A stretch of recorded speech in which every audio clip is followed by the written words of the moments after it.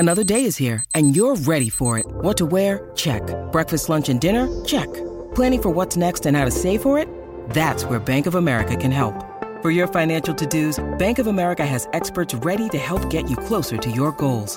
Get started at one of our local financial centers or 24/7 in our mobile banking app. Find a location near you at bankofamerica.com/talktous. What would you like the power to do? Mobile banking requires downloading the app and is only available for select devices. Message and data rates may apply. Bank of America N.A., member FDIC. It's only a kick, a jump, a block. It's only a serve. It's only a tackle, a run. It's only for the fans. After all, it's only pressure. You got this. Adidas. Jewelry isn't a gift you give just once. It's a way to remind your loved one of a beautiful moment every time they see it. Blue Nile can help you find the gift that says how you feel and says it beautifully, with expert guidance and a wide assortment of jewelry of the highest quality at the best price. Go to BlueNile.com and experience the convenience of shopping Blue Nile, the original online jeweler since 1999. That's BlueNile.com to find the perfect jewelry gift for any occasion. BlueNile.com. From brick to gold. All right, let's ride. Yeah. All right, so this is the Talking Tactics podcast. What's going on, guys? My name's Daniel. It's your bin man here, Double H Halfway trying to stay alive. We do this every Tuesday. Remember to follow us on SoundCloud at Talking Tactics, Instagram, Facebook, Twitter is the main one at Talking Tactics. All the links are going to be in the description of the podcast. If you're listening on an Apple device, leave us a 5-star review and we'll read it on the show. We did get one this week. Yeah, this was from Jay Peeves. It says, what is the most underrated league to watch and why? So it's not even a congratulatory, like, I love you guys. You helped me on Tuesday, do da-da-da. It's just a question. So the most underrated league to watch and why? I would probably say Ligue 1 is pretty underrated. I think the thing with Ligue 1 is that there's so much focus on PSG and what they do that people don't really like. Sometimes there's that I just don't, but whenever I try and sort of catch a quick French game, some of the games are pretty, like, I've been some of the games like, you know what, this is actually all right. Whenever you just catch a Marseille, Nantes, thing like that, because there are a few pretty cool, exciting players, because I feel like, I know even the Dutch League as well. Like in the Dutch League, a lot of people get a lot of their talents from the Dutch League.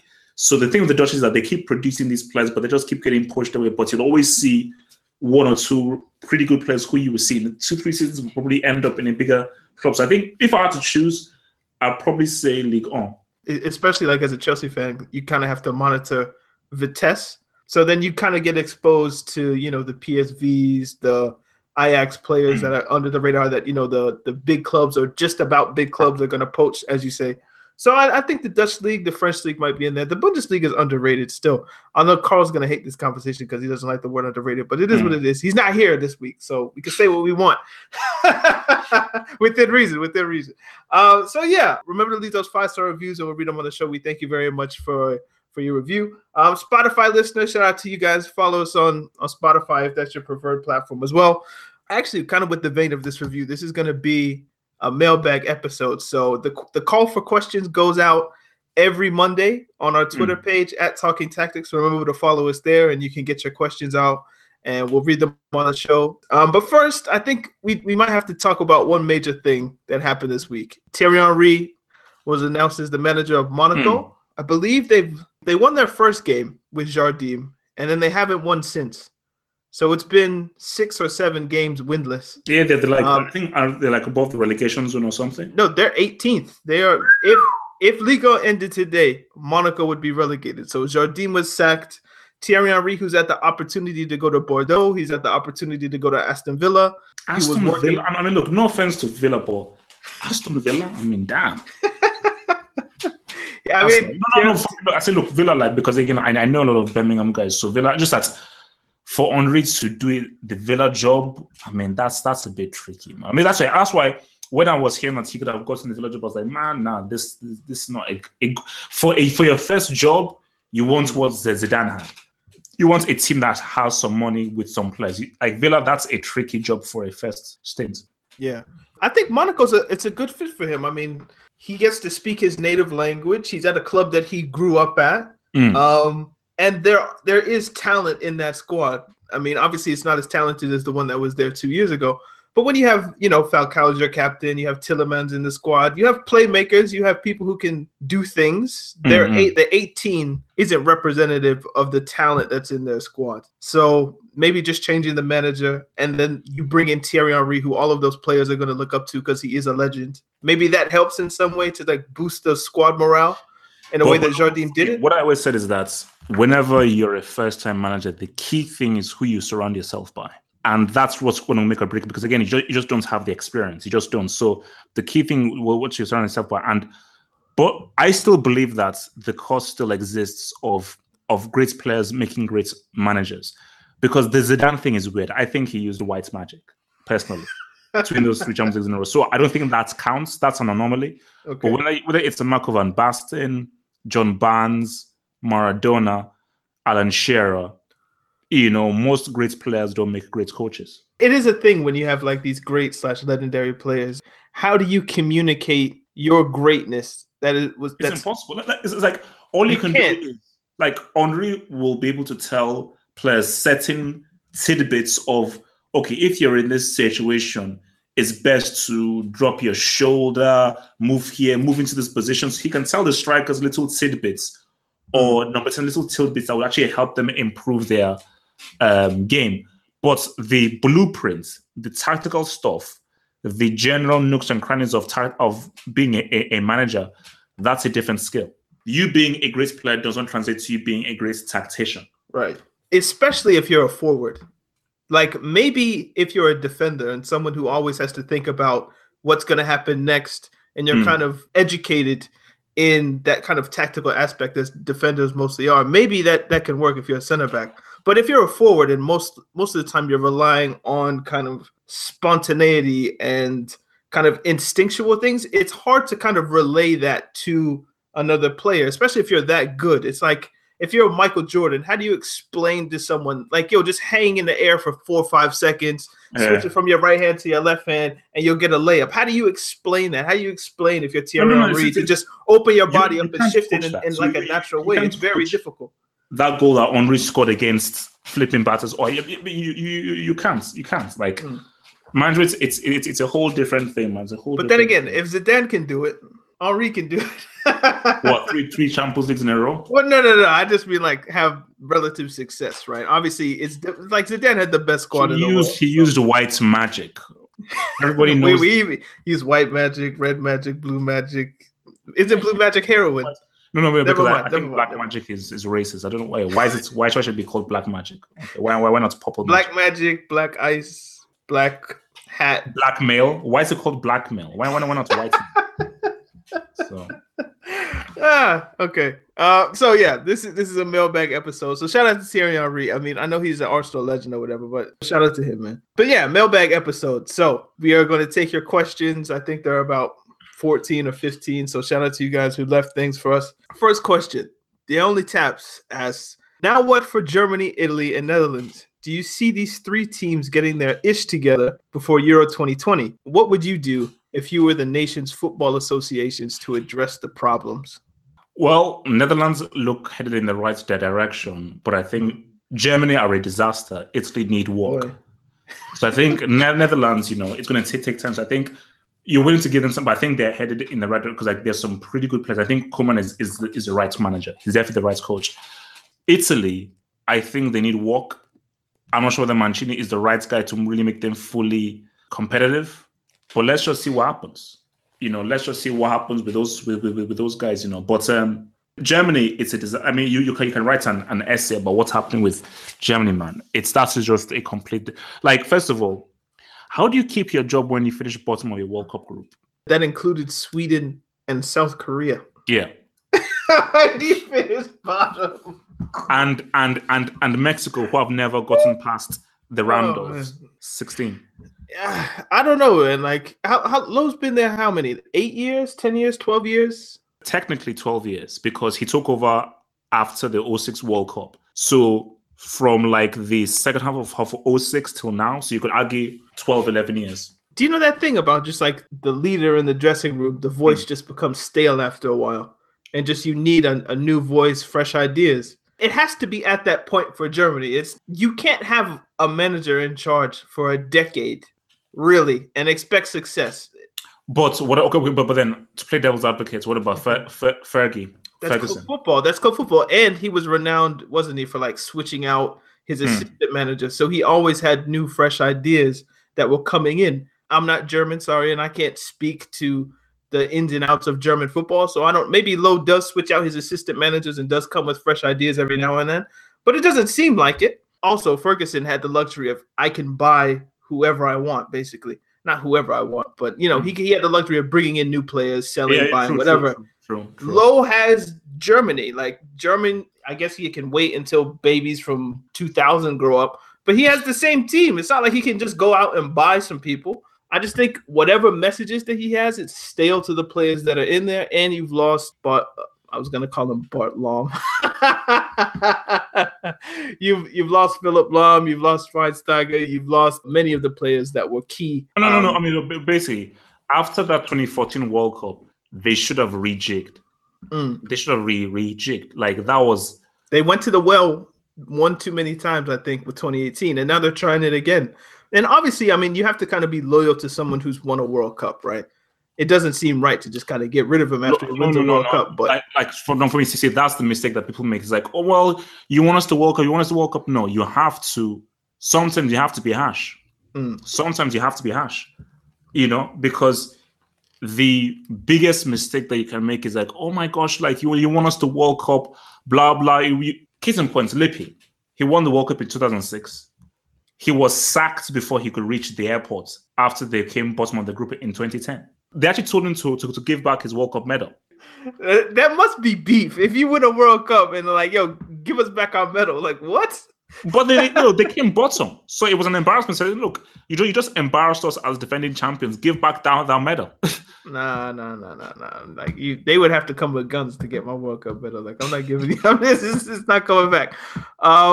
So what would I do if I was the German association? You just have to find the next guy. I mean, obviously you can't really go to Nagelsmann because he's already committed to Leipzig. The Schalke manager, Tedesco, maybe? Tedesco. No. But basically, see, Germany, they messed up. I don't know when Nagelsmann made the deal to join Red Bull Leipzig. But as soon as they got eliminated, Löw should have been sacked. Basically, they just asked Löw, are you going to step down? If he said no, fine. You're sacked. Then you get Nagelsmann. If you don't get Nagelsmann, just get a young, up-and-coming German coach. Tedesco isn't German, is he? He's probably Italian. He's half German, half Italian. No, maybe that'll work. But it wouldn't seem right if like a Portuguese manager or like an English manager just for Germany. Like the guy has to be full-on blonde. Yeah, full-on German. Blonde hair, blue eyes. All right. Next question. Majan Kuhn says, what do you think UEFA needs to do to make fans care about the Nations League? Bro, that's a tough. To be honest, let me be real with you. The last few games have been all right. The Netherlands-Germany game was really good. This England-Spain game was pretty good. Like, I don't know. The games have actually seemed a bit more exciting. You would need players to actually care. That's the only thing, really, that I can see that would make fans care, is if the players care. Like, obviously, friendlies, you don't really get the sense that, like, the coaches and, like, when they make, like, 8 changes at halftime, that kind of idea of just, like, we're just out here to play, the result doesn't really matter, blah, blah, blah. If players and coaches actually care about these games, because if you win, I think it's Group A, you get automatic qualification into the European Championship. If that's a legitimate carrot that managers and federations and players actually feel, then that care might actually translate to fans. But I guess we just have to see how this initial one goes. You're always going to get guys who are staunch supporters of their club pissed off if a guy gets an injury in an international break. Right. That'll always happen. But I think friendlies have to be done away with, man. They have to be done away with. That's the other interesting thing about this. When you have a summer tournament, your primary focus as a fan of international football is on that summer tournament.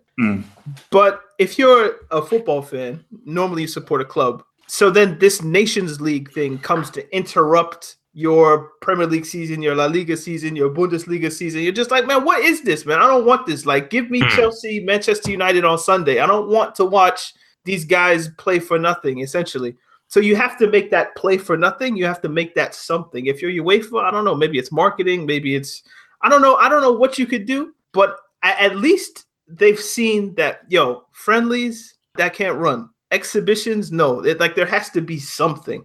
But I don't know how you can make a fan be like, let's get excited for Spain, England when Chelsea, Manchester United is like a couple days away.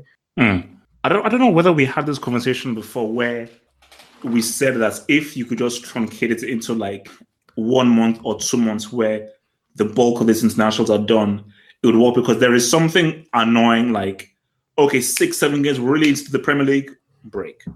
All right, 5, 6, 7 more games, another 2-week break.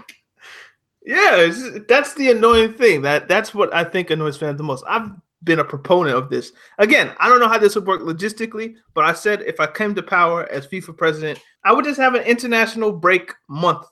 Just like, look, January, February, you guys play your 6-7 matches, however many you need, and that'll be that. But obviously, I don't know how that would work. Maybe you need breaks in the middle.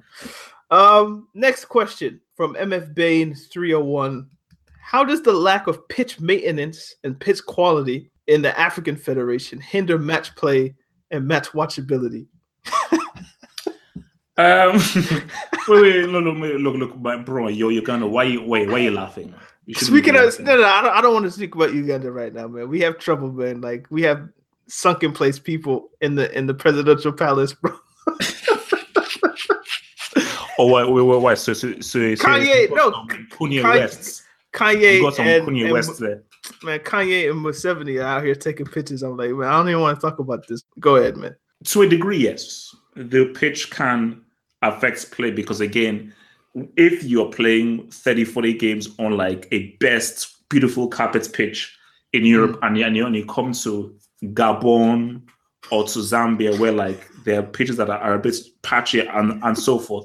Because if you go to a lot of pitches in Ghana, Cameroon, North Africa, South Africa, they're all right. It's just that when you're now going to maybe like Gabon, Angola, places like those who have maybe do not have the kind of resources that they have the resources, bro. They have the resources. This is a way bigger discussion. Oh no! About it's corruption. They have resources to grow grass in Africa. Greed, so much stuff. Just to talk about it on a face level, is that it does affect it to a degree, but at the same time, if you're good enough, you can still play at a somewhat high level on a bad pitch. You still can. Like, I think at one time, the pitch that Messi was playing on in one South American game was like pretty patchy, but he's still bald. So it will affect you. It will affect the game, but it shouldn't affect it to that much of a degree. Like, oh man, look, I was crap because the pitch was crap now. It does affect watchability to the question. Especially, as you say, if you're used to watching the top European leagues, and then you go to like places where like they obviously are like spray painting the grass green, and there's like dead grass in the middle. It's mud. Look, man, okay, call me. At the last AFCON, there was a game where 2 Ghana players they tore their ACL in the same game because of how poor the pitch was. You can't have that. So yes, for me, it does affect the quality of the African Federation and African qualifiers. No. Look, I'm not gonna argue, man. It's like it is what it is. But I think another interesting tidbit here is like, if you're westernized, maybe looking at those pitches is messed up. But if you're used to playing on like dirt with like balls that aren't balls that are made of like cloth and just things that you can gather together. If you're an African footballer that's come from like the ghetto, maybe it's not that big of a deal for you. Actually, that might be a step up for a lot of the players that play on the continent. Wait, how do you mean? So if you're playing in, I don't know, the Lesotho Premier League or whatever it is, and then you go on a flight to Gabon, maybe the Gabonese pitch is better than the Lesotho pitch. Oh no, true, no, yeah, for sure, yeah. So it's all about your perspective. Like for me, I'm westernized, so when I go outside and I want to go to a football, there's like 3G pitches, there's like turf, there's everything. So then when you look at that, you're like, damn, that's messed up.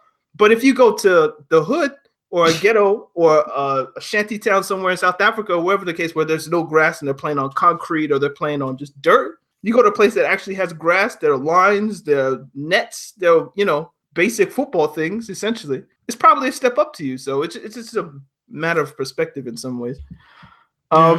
Chris W. CHRS, I'm assuming that's Chris. If leagues that aren't the Premier League want a bigger audience, wouldn't it help if Juventus, Bayern, PSG, Real Madrid, and or Barcelona didn't win their respective leagues every year? Is there a viable solution? If leagues want to be as big as the Premier League, or so basically, if you aren't the Premier League and you want your league to be bigger, how about you stop having the same clubs win the league 6-7 years in a row? No. Look, for me, I don't think Italy and Germany realize how much it is harming the league that one team waited 6-7 times in a row. Because if you're a neutral and you say, "Hey man, come on, watch the Serie A. Why didn't you watch the Serie A?" And just say, "Oh, who won it last year? Juve. 2 years ago, Juve. 3 years ago, Juve. 5, Juve. 6, Juve. 7, Juve." Then it's like, oh, you know what? I think I'll pass. You know. Because then again, like for a neutral guy who, like, let's say, like you support Liverpool or you support Chelsea or Southampton, and you just say, you know what, let me just watch some Serie A on Sunday. Are you going to bother watching a Juventus match? It's like, why am I going to watch a Juve match? Or why am I going to watch the Serie A roundup when I know that this team is obviously going to win the league? Like, what made it exciting when I was watching Serie A back in the day was like, man, Juve, is it going to be Juve? Is it going to be AC Milan? Is it going to be Inter? Is it going to be Roma? Is it going to be any of these things? Because really, it was either Juve, AC Milan, or Roma, with Inter Milan always on the periphery. So it was always like a real interesting title race. You never had a team winning it 3 or 4 times in a row. Like from the times of never 3 or 4 times in a row. And that's exciting to watch because like, man, who's going to win? And there's something very exciting. Actually, was there a title race at all in any of the major leagues? I mean, Serie A kind of had one up until Koulibaly with the header beat Juve. Oh, yeah. And they won 1-0. And people were like, oh, it might happen. But it never materialized because Napoli kind of stumbled along the way. There wasn't one in Germany?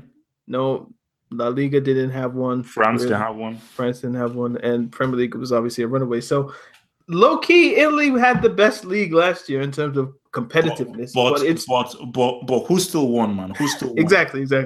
You know, I was thinking, like, people use the Premier League now as, like, an example of competitiveness in some ways because there hasn't been a repeat champion since Manchester United, maybe? It's been a while since there's been a repeat champion.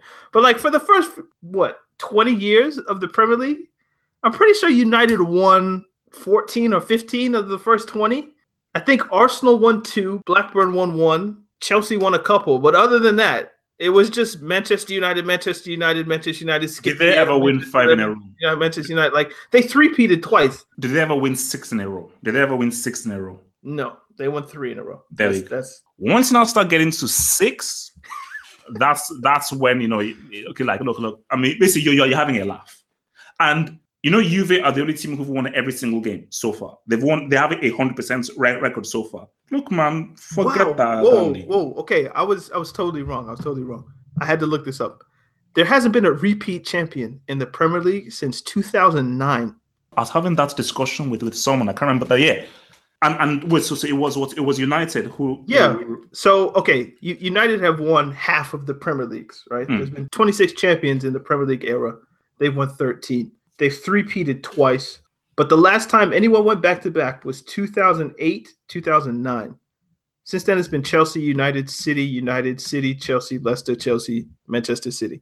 So nobody's repeated. That actually, people have a point. Obviously, there are other factors why the Premier League is as popular as it is, but the competitiveness would seem to bear out over the past decade if nobody's repeated. Premier League has always been seen as the most competitive because, like, basically, since Fergie left, it's been like a free-for-all. Where like, look, man, anyone can get it. Leicester won. You know what I mean? No. Basically, that is the perfect example. The fact that Leicester City won it really shows that anyone can get it. All right, so kind of to that point, just Jeffrey _ asks, if Man City played in La Liga, where would they finish in the league? Interesting. That's an interesting point. They'll come top 4, but it's difficult to say because I think that as of right now, it would be a title challenge between them and Barcelona, with Real Madrid and Atletico being on the outside. Yeah, so I'd have to agree with that one. I think they'd finish second. And also, we have to take into consideration, they have Pep as their manager who knows the Spanish league inside out, right? But he doesn't have Messi, so. But the team that wins would. So, everything makes sense. Kind of still on that theme. Sabian the Great says, address why Premier League fans are so arrogant and thinking they can take any player they want. They aren't the only ones with money anymore. # Inter is coming. And he put a picture of Italy has overtaken England in the UEFA coefficient. So they're now second behind Spain. So yeah, it's interesting in that sense. Although, what has Inter done to improve that coefficient really? Sabian the Great. Wait. What's done?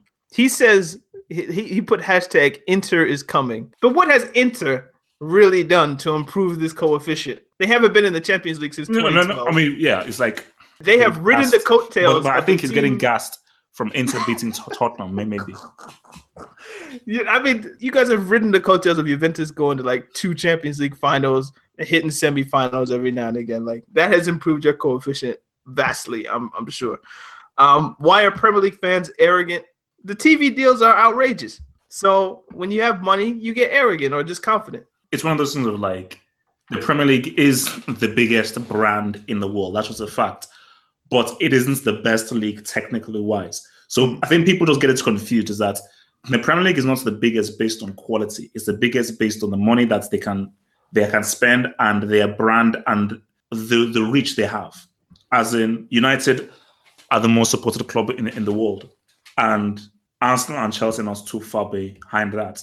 Also, can we talk about the Premier League has the best crop of managers than any other league? Okay, think about it like this. The top 3 clubs in the world right now, many would just say, are Real Madrid, right? You have Madrid. I'm writing this down. Madrid, Barcelona and Bayern Munich, right? Who are the managers of these 3 clubs? Lopetegui. Barcelona have a guy called Valverde. And Bayern have a guy called Kovac.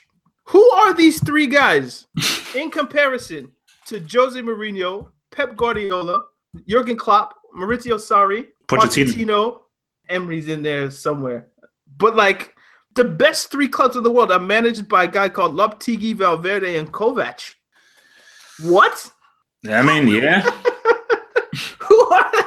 So the Premier League they have the money, they have the managers who can attract players.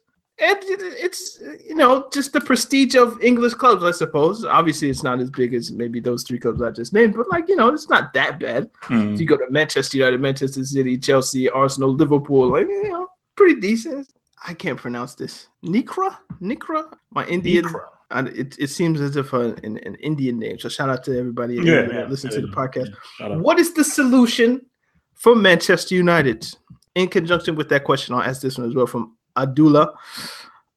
What do you think about Manchester United playing a 4-3-3 with Martial left wing, Sanchez center forward, and Lukaku right wing? Lukaku played there a lot under Martinez at Everton. He's unselfish, a good crosser, and able to make the most of his size. Playing between. Did you just say Lukaku is a good crosser? Danny, just stop. Wait, just relax. Did he say Lukaku is a good crosser? That is what is written down here. I mean, why do people do this? Sanchez is currently a Class A brick. Oh, he's on the decline. What is he? Why are you putting him as a striker? For what reason? Look, man, United need to sell Lukaku and get a proper striker. Let's start there. That's where we should pretty much start. So. What is the solution for Manchester United? Manchester United fans would tell you to sack Mourinho would be step number 1. The tactical aspect of Martial left wing, Sanchez center forward, Lukaku right wing. Lukaku right wing isn't the craziest ideas because he gives a good point that it worked with Lukaku at Everton under Martinez. It somewhat worked in the Brazil game in the World Cup. I don't know if Mourinho would necessarily want him to do that, but I mean, he does kind of have a track record of playing strikers on the wing, maybe. He's not Eto'o, but isn't that disrespectful if you're like, look, we're going to put Sanchez, who's been breaking it up, as you might say, in your position, and then we're going to play you wide? That's what he did with Edsel, and Edsel wasn't happy. But Edsel done the job, and what happened? A treble. You're not going to win a treble with Lukaku playing right wing. I'm sorry. But the first thing that they should do is they have to sack Mourinho and get a manager who can walk. You have to get a much more offensive attacking manager. That's the first thing that they have to do before anything. Speaking of Mourinho, quickly, did you read the Hazard quote? That he'd be happy to play with Mourinho. Did that strike you as odd? Look, maybe he's just talking. He's just talking. Well, it was a bit odd because you're like the last guy who would say that you want to break bread with your boy. Football Guy 26 says thoughts on Hazard begging every day for Madrid to keep getting rejected. And he put a quote here that says, El Confidencial. They said, despite Hazard and his representatives' attempts to reach out to Real Madrid for a transfer, Florentino Perez is reluctant. Their targets continue to be Neymar and now Eriksen. So thoughts on Hazard begging every day for Madrid? Is he begging every day? I don't know if he's begging, but he has mentioned it a lot. Like he mentioned it at the World Cup, after the World Cup, and now during the season with Chelsea.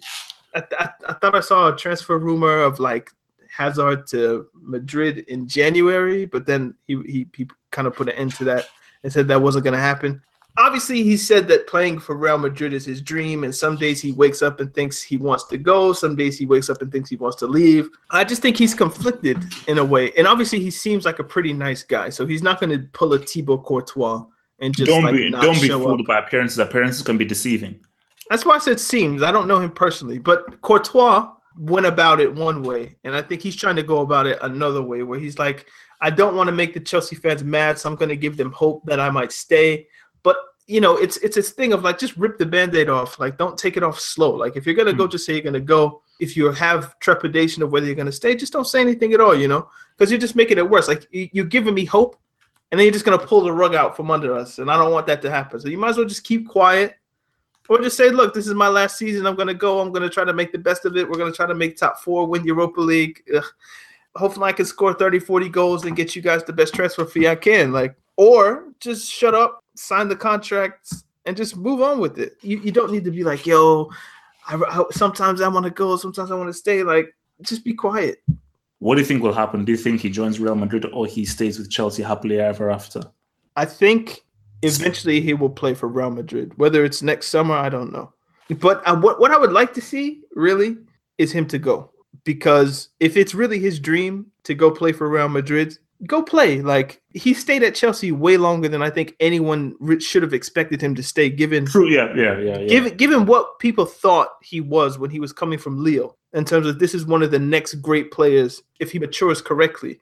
And I think now we've seen that he probably has, especially this season. I think he's come on, especially after the World Cup. So now that he is the player that we thought he was going to be, did anyone expect that player to stay at Chelsea for a decade? I don't think so. I think everyone should have expected. Have to be realistic, right? It's like he was going to develop here up until a point where one of the big clubs, whether it be Barcelona, Real Madrid, were going to come get him. And I think we're at that stage. If he stays, great. But if your dream is to go play for Real Madrid, then go play for Real Madrid. Don't look back 10 years and say, oh, I should have gone to Real Madrid, but I stayed at Chelsea. I'm happy I stayed at Chelsea, but really I have this thing in the back of my mind where I should have gone. Like, go. Like, live that dream. If it doesn't work, Chelsea will take you back, I'm sure. You know what I mean? No. I mean, basically, for me, like, Chelsea fans have to feel very lucky that Chelsea fans shouldn't be like, oh my gosh, Chelsea is a big club. Of course, Hazard want to stay. No. Let's be real. Hazard is too good for Chelsea right now. Now, Hazard in the Drogba, Lampard era, perfect. You can literally say that this guy is so clear. Okay, Kante is close, but Hazard is substantially the best offensive player. And you can just see he literally stands out a lot in this team. And for me, I'm sorry, he's too good for the team. So nobody should really have any qualms. But I suppose it's how you do it. But nobody should have any qualms if Hazard says, I've done all I could. I would like to make that move. So basically, I think if he has like an amazing season and he just maintains this for this season, boom, then he should go. But you never know. What if he gets like a 6-month injury? Because he's 27, 28 now? He's going to be 28 in January. He has to go. He has to go because you can't sign, a 3-4 year contract and you're 32 going to Madrid? Like, no, it's now or never, really. So either he's gonna go or he's using Chelsea to get like the best contract possible. Maybe his wife or his kids don't want to go to Madrid or something, and they're happy in London. So maybe he's just kind of using Madrid to get more money. Hopefully, for Chelsea fans' sake, that would be fantastic if he's just using them to get a better contract. But I actually really think he wants to go. The only way he doesn't go to Madrid is if Lopetegui gets sacked and they hire Conte. That would put a stop to Hazard going to Madrid, wouldn't it? Because I don't think he'd want to go. You mentioned Conte. Someone asked Eden M. Hazard with 3 Ds. Is N'Golo Conte the most complete midfielder? I think he means in the world. I think the most complete midfielder in the world is Paul Pogba. That's what I was about to say, but he doesn't play like it though. Like ability-wise, in a vacuum, it's Pogba. But as far as performance-wise, Kante. I mean, did you see that skill that he did in training? I saw the video. Yeah. AJ Cool 16. Thoughts on Chelsea teaching racist fans why racism is wrong instead of giving them the standard 3-year ban? Have you seen this? What? Where Chelsea want to send anti-Semitic people to Auschwitz to teach them that being anti-Semitic is wrong, and somehow going to a place where the Holocaust happened will help that. This club sometimes I just don't want to support it. Just like, why does everything have to be reasoned? Or like, we can teach you a lesson. Like, it's not that bad. Like, if you're a grown man and you think being racist and anti-Semitic or anti-Black or whatever the case may be, transphobic, homophobic, if y'all think that's cool, like, man, I don't F with them.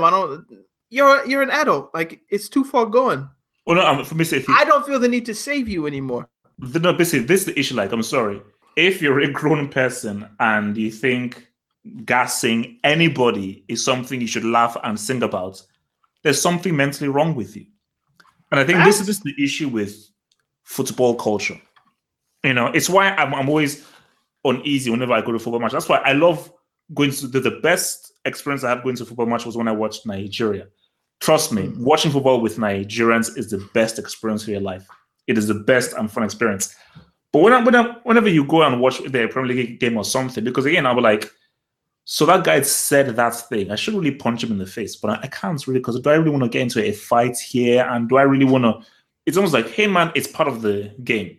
The very fact that any kind of racism, a £2,000 or euro fine for the club or something, or a slap on the wrist, shows you that deep down, these guys are like, hey, it's part of the game. And I always use this example. Imagine if someone hurls something racist at LeBron or Steph Curry. There would be like a huge, massive deal. Like imagine if like during like a Warriors Lakers game, someone just like did like a monkey chant towards LeBron or something. There'd be a huge, massive deal. And that guy would be exposed and would be removed. So it would not be accepted. But in football, whenever this stuff happens, it's like, oh man. But it's also like all that crap about say no to racism. First of all, why was John Terry in that say no to racism ad? But all this stuff, just because especially when UEFA does stuff like, it's like if you're treating me like an idiot. So you're doing this say no to racism ad campaigns. Whenever something racist happens, it's a €5,000 fine. And that's it. It's €5,000, which is like about 2p for a club. So but speaking to this specifically is sending guys to Auschwitz to learn about why you shouldn't think about gassing Jews. Really? A grown man needs to be sent to a place like a child. I mean, look, if it was like 8, 9, 10, 13 even maybe, just like you are old enough to really understand the ramifications of your actions, and maybe teaching you at this young age will help stop you doing actions like this in the future, then maybe going to Auschwitz and reading about the history will help you, and you'll grow to be a more productive member of society, hopefully. If you're a 30, 33, 40, 50, 52-year-old man singing about gassing Jews, I think it's too far gone for you. So why is the club really wasting time spending money? Why? Like, and also wait, just ban them, as the question says. Give them the standard 3-year ban or lifetime ban. So the idea is, if a fan is found to be racist, they have to go on this trip, and if they say no, they get a ban. Like, how does it work? If let's say I don't go because I don't want to go to Auschwitz, so what happens then? I get banned. That's a strange one, man. Let's read. Premier League club Chelsea could reportedly send their fans who have been guilty of anti-Semitic abuse. What? Who wrote this? To visit the Nazi concentration camps in Auschwitz. Case of Blues fans making various indecent racial remarks towards other fans and clubs have been very common over the past few years, with one of the latest being a group of fans singing anti-Semitic chants before the FA Cup semi-final in the 2016-17 season. Now, I think that's probably the Tottenham chant, probably. But you know what? Now that I think about it, the owner of the club is Jewish. So if this is his idea, maybe that's something that in that community they think might work. To me, it sounds idiotic, and it's a waste of time. Abramovich is Jewish? Yeah, he's a Russian Jew. So maybe if he thinks that might be something, if he's signing off on it, like, yeah, send them. Maybe it'll help. Who am I to say, like, that's a dumb idea if actually the owner of the club might sign off on that? But to me, I just think it's a futile exercise. Just, like, ban them. Like, why do I have time for your anti-Semitic nonsense? Just, like, be gone. It's a mess. I'm trying not to swear. All right. Odds first. Best match winner you've seen, as in like the best goal to win a game. Oh, so I thought it's match winner as in best like match winner player, or just the best match winning goal. I think he means goal. Rivaldo. Yeah, Rivaldo. Easy Rivaldo against Valencia. The first one that came to my mind was the Rooney bicycle kick against Man City. Have you seen the Rivaldo goal? I've seen the hat trick. Thank you. And you know what that goal meant for the team? That they made the Champions League? Thank you. And you also know that he created the bicycle kick by himself? I'm done. Just the first one that came to my mind was, I think it was 2011, I think. Nani crosses it in, Rooney, bicycle kick. He could run to the corner and like puts his arms out, head to the sky. Like, that's the first. Actually, I'm pretty sure that one 2000 was a crazy one. That was a damn good one as well. Oh, the golden goal. Yeah. Why did they take? Why would you get rid of golden goal? Every time we talk about the golden goal, half hope goes, why did they take away the golden goal? But it's true. Like, I love the golden goal, man. The drama. No. Trust me, that is the most decision of all time. Most iconic celebration from Football God 26. Rocking the baby thing that Bebeto did in '94. The first one that came to mind was Roger Miller at the corner flag. That was the most iconic celebration. Klinsmann diving for Tottenham. No, what was the one where Luis Suarez scored a goal? I think it was against Everton. And he ran up to David Moyes. of Moyes. No. The most iconic celebration ever in the history of football is Adebayor for Man City scoring against Arsenal and running the length of the pitch to the Arsenal fans, kneeling. That's the most iconic. He ran? This guy, he was running so hard. Did you know how you run so hard that your head is just maintaining just high up? Literally, it's like, do you know what it means? We're like, because you know what? He had it in his mind the whole game. So as soon as he did it, he didn't touch anybody. He sprinted. I died. Seriously, I'm gonna watch that again, man. I have to watch that again. Yo, that's iconic. I told him, but nobody does it like West Africans, man. No one does it like West Africans, man. Yo, all right. Speaking of sprinting, this isn't in the questions, but how do you feel about Bolt? Bolt scored 2 goals in a friendly. He has better finishing than Morata, apparently. Prominent professional player, but what an amazing achievement! Because again, people can say, "Oh, Farmers League playing against losers." For you to go from sprinting to scoring 2 goals on your debut in a different sport, I think that basically he's already done better than Jordan. Because I think Jordan was trash at baseball. So he's already done better than what Jordan did. Actually, has there actually ever been a player who has excelled at 2 sports? Probably not. Like, Jim Brown. Now, obviously, people who don't know like American sports won't know this. But Jim Brown was considered to be the greatest running back of all time. Probably in some circles still is considered to be the greatest running back of all time. Obviously, you have like Barry Sanders and Walter Payton and people like that. Greatest running back of all time, Jim Brown. And also, if you ask anyone about the sport of lacrosse, it's said that if he was the greatest lacrosse player of all time, but he just didn't play the sport because he was so good at football. But like he was known to be the GOAT at lacrosse. So that's probably the main one that comes to mind in an American sports context. European. I don't know. Is there people that play football and another sport that play like rugby and another sport? I mean, in Europe, I don't think there's any. Although a lot of people said that Schumacher would have been a pretty good football player. How was he doing, by the way? Like, I need to look that up. No, I think he's still in a coma. I think he's still in the coma. Sad story, man. But yeah, right. Schumacher. I think they said that Schumacher would have been a pretty good football player if he had focused on doing that. So, and I think apart from that, I think Griezmann. I mean, doesn't Griezmann hoop a little bit? But I don't think it's that. The only time I've seen it with the basketball, that wasn't the thing I was focused on. Like, he was like in actually, but what's Steph Curry? He made the cut for like a major golf tournament. Obviously, he did badly, but he actually made the cut for a golf tournament. But yeah, shout out to Bolt, man. I'm happy for him, man. Like, no. It's a great, like, as far as a personal achievement, that's huge. Like, fastest. Even if you know what I always say, he's the fastest known man in the world. Go to a jungle in the Amazon or go to a jungle in Nigeria or somewhere. Someone can throw a spear 1 billion miles and someone can run faster than Bolt. Just that he's the fastest known man in the world. Under a bridge. I have to go to the bridge in Nigeria. You'll see all the guys there under the bridge, man. Do you know what I was thinking, though, when I saw him score those goals? Like, do you know when you're so talented at something from a young age? Maybe I don't necessarily relate to this. I don't know if I found anything I was like extremely talented in. Definitely not on the scale of Usain Bolt. You're very good at you're very good at coining words. Like I was actually going to tell you this, but I forgot. Your titles are really smart. Oh, thank you. How did you think about that? That's very witty. Interesting. Oh, thank you.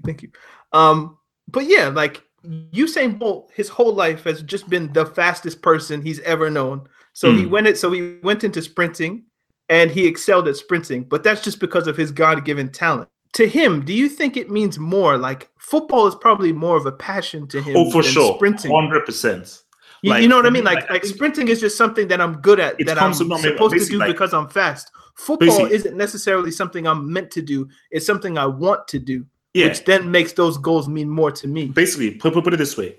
For him, like, for me, I used to be like, there was a time when I was the fastest person in my school. Athletics was like a big thing. So, but like for me, football was always my passion. But when I was like, how old was I? When I was 12, 13, 14, I was like one of the fastest. I was amongst like the top 3, 4 fastest people in my school. But as much as it was a nice being first and everything, football was always my passion. You know, so I think for Bolt, who is like a huge United fan and everything, football is definitely his passion. But sprint was like, hey, look, this will get me acclaim. I'm amazing at this. This also get me money, help to provide for my family as well. Right. So let me do this whole thing. So once I've not done everything, because again, he overachieved at sprinting. He like one of the greatest sprinters. No, yeah, the greatest sprinter of all time. Maybe him and Jesse Owens, but the most decorated sprinter of all time. But then I was like, okay, now this is actually what is my real passion, really, which is this thing. Like, what's it called? I think Andy Cole came out and said that he actually doesn't like football. Wow. He actually said like he treated it as a job. He never actually enjoyed it. Yeah, like I'm sure there are a lot of footballers who just have a natural gift at playing football, but they don't necessarily love the sport. They just do it because they're good at it and it makes them money. They make a living, which is kind of how I feel maybe about Bolt. Like maybe in the beginning you have a yearn to do it, but then after a while it just becomes business. But then you get to a point where I've exceeded at this so much that I've opened doors for myself, that I can do things I'm super passionate about. So I know Bolt always talks about he wanted to be a footballer for Manchester United and he wanted to be a bowler in cricket. So maybe that's what he does next. And maybe that, if he can, like, I'm not going to even embarrass myself and try to act like I know how cricket works. But there's something about wickets. So maybe if he can get a wicket, maybe that would be like more. I'd see. This is the other thing, though. Do those goals mean more than a gold medal? Once you add the element of like, I did this for Jamaica, but like just winning, but just like winning any Diamond League race or something like that, probably not. It's a personal thing and a bigger thing. I think for him personally, those goals mean more. For a bigger thing, the thing for Jamaica is bigger because of wow, you've done this for your nation, right? But in a selfish, personal, in my own thing kind of way. My gosh, I'm playing in a football team. I scored these 2 goals. Boom, it's huge. But what's it called? Messi. I think I read one time that Messi says that he doesn't actually watch football. That once he gets home, he just watches anything other than football. He's the best of his generation. There's really no point to watch anyone else. Like, I can do better. He knows he can. All right, last question from @PeckMouse. And this isn't football related, but it is what it is. If you could go back in time without the option of coming back, would you go? And if so, what year would you go back to? Now, as Black people, going back in the past is a bit. Oh no! I can answer this. So basically, this is you have to go back in the past if you want to. Okay, so the question is, if you could go back in time without the option of coming back, would you go? And if so, what year would you go back to? No. The first answer is no, because he said no option of coming back. No, but because again, I'm Black and nothing really great is really. But if you go way back, maybe it's good to be Black, but not like 100 years or so. No, true, but no. Then it's a gamble because you could go way back and you're like, whoa, no, this is how we're living. What the hell? But basically, my thing is that. If I could come back, I would go back to ancient Egypt. I would go back to ancient Egypt because I just want to know. I am literally obsessed with just that time period, i.e. the pharaohs, those pyramids, how they were built, how they lived, the culture. I'm obsessed with that period. So if I could go back in time for a week and just see, man, how did these guys live? How did they operate? I would just wish I could just go back in that time. I've been reading books lately. No, interesting. And one of the books I've been reading, I might have mentioned this last week, I'm reading the autobiography of Malcolm X, right? If I could go back to 1965 and stop the assassination, that would be cool. How would you do that, though?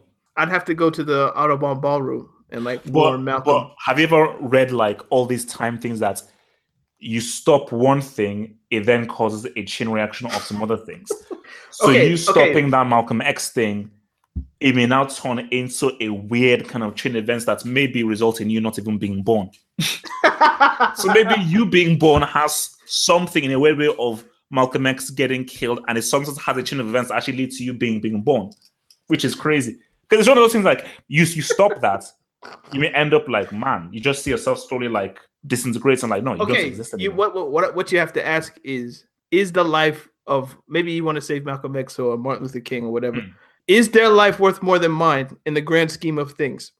Is Malcolm X alive for 5-10 more years and the work he would have done worth more to society than what I am?